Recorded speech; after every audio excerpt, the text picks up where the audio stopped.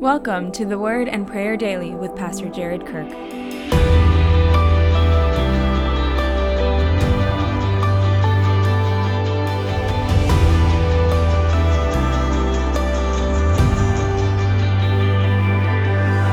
Second Peter 3, 8 through 9. But do not forget this one thing, dear friends. With the Lord, a day is like 1,000 years, and 1,000 years are like a day.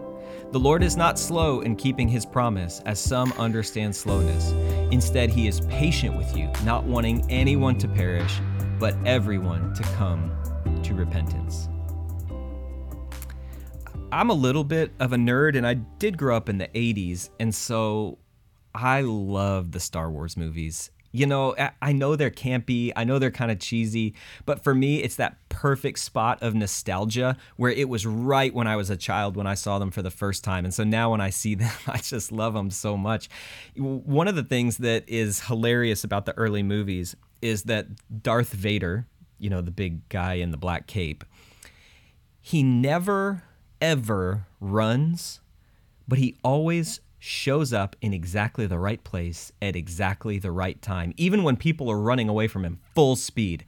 They call it the Darth Vader walk. He just ends up at the right place at the right time, although he's never in a rush. Now listen, in our lives, we are often in a rush. We are going everywhere as fast as we can. And on top of that, we wish that God was in a rush. We want God to work on our timing. We want God to work according to our plan. We want it done now. We want a microwave kind of a spirituality where you pop it in, you push the add 30 seconds button, and when it comes out, everything, God's perfect plan has unfolded for your life. Mr. Wonderful is there. You've got the 2.5 children. You got a dog and a white picket fence. But it turns out life just doesn't work like that. God works at his own timing, he walks at his own pace, and he gets exactly where he's going, exactly when he is supposed to get there. You know, when Peter digs into this today, he's talking about the return of Christ, and people are wondering, why does it take God so long to come back? Where is this return that Jesus talked about?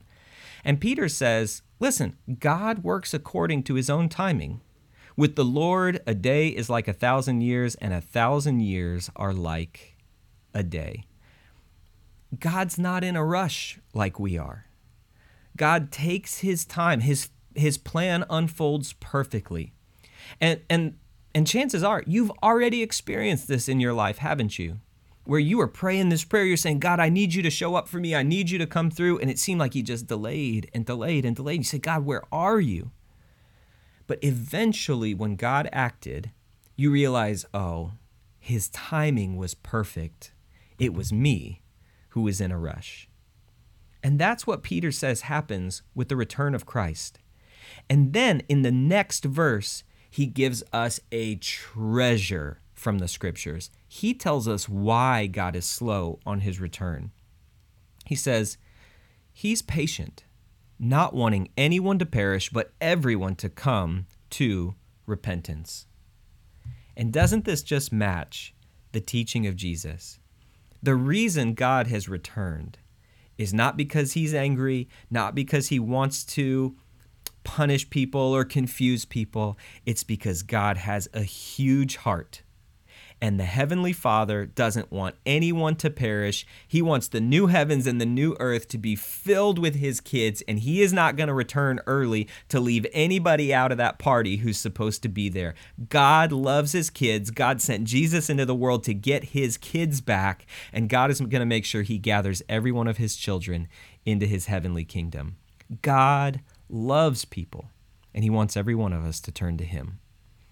And so no, he's not being slow. He's giving his kids one more day to turn to him.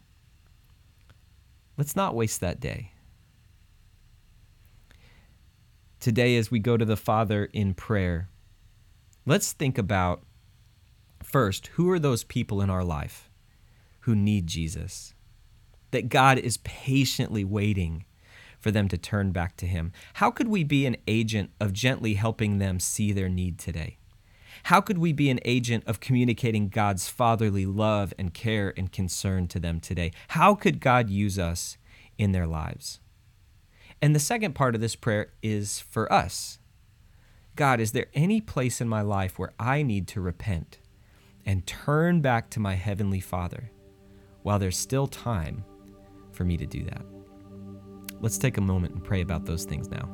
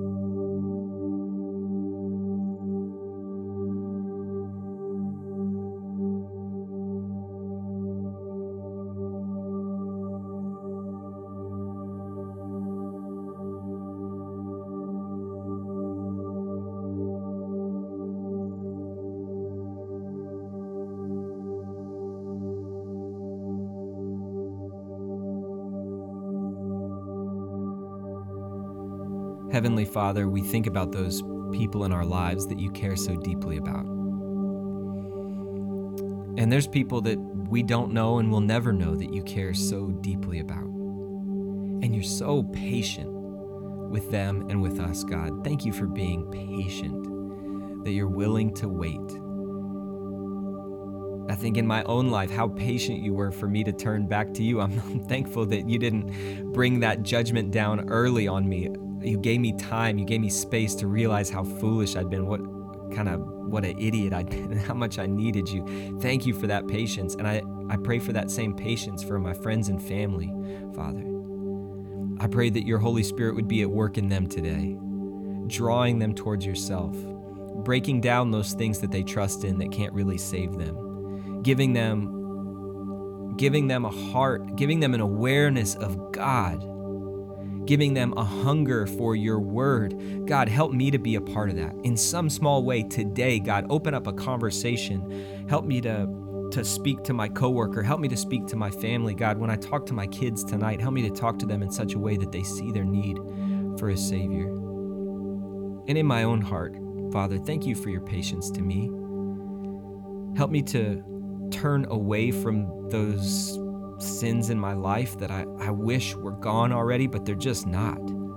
I still need a Savior today, Father. I want to turn away from those things. I want to live a life that's fully devoted to you so that on that day when you come back, I don't have a life full of regrets. I don't have a life full of, I wish I had changed earlier. I wish I'd made a bigger impact for you. God, I want that to be a day of joy in my life, of single-minded devotion to you, a life that is purely for you. Today, God, I put every bit of myself, every part and piece of myself in your hands and just say, use me. And as I wait for your return, God, in faith, I say, I trust in your timing. If Jesus Christ could wait on your perfect timing, if Jesus Christ could trust in your perfect plan, even as he suffered and died for my sins, God, then I can follow my Savior in that.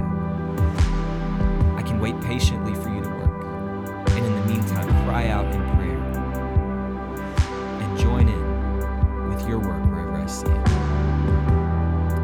May it be so in the powerful name of Jesus. Amen. If this content is helpful to you, please subscribe on Apple, Spotify, or wherever you listen to podcasts. To help get the word to even more people, please leave a review and a 5-star rating. God bless and have an amazing day.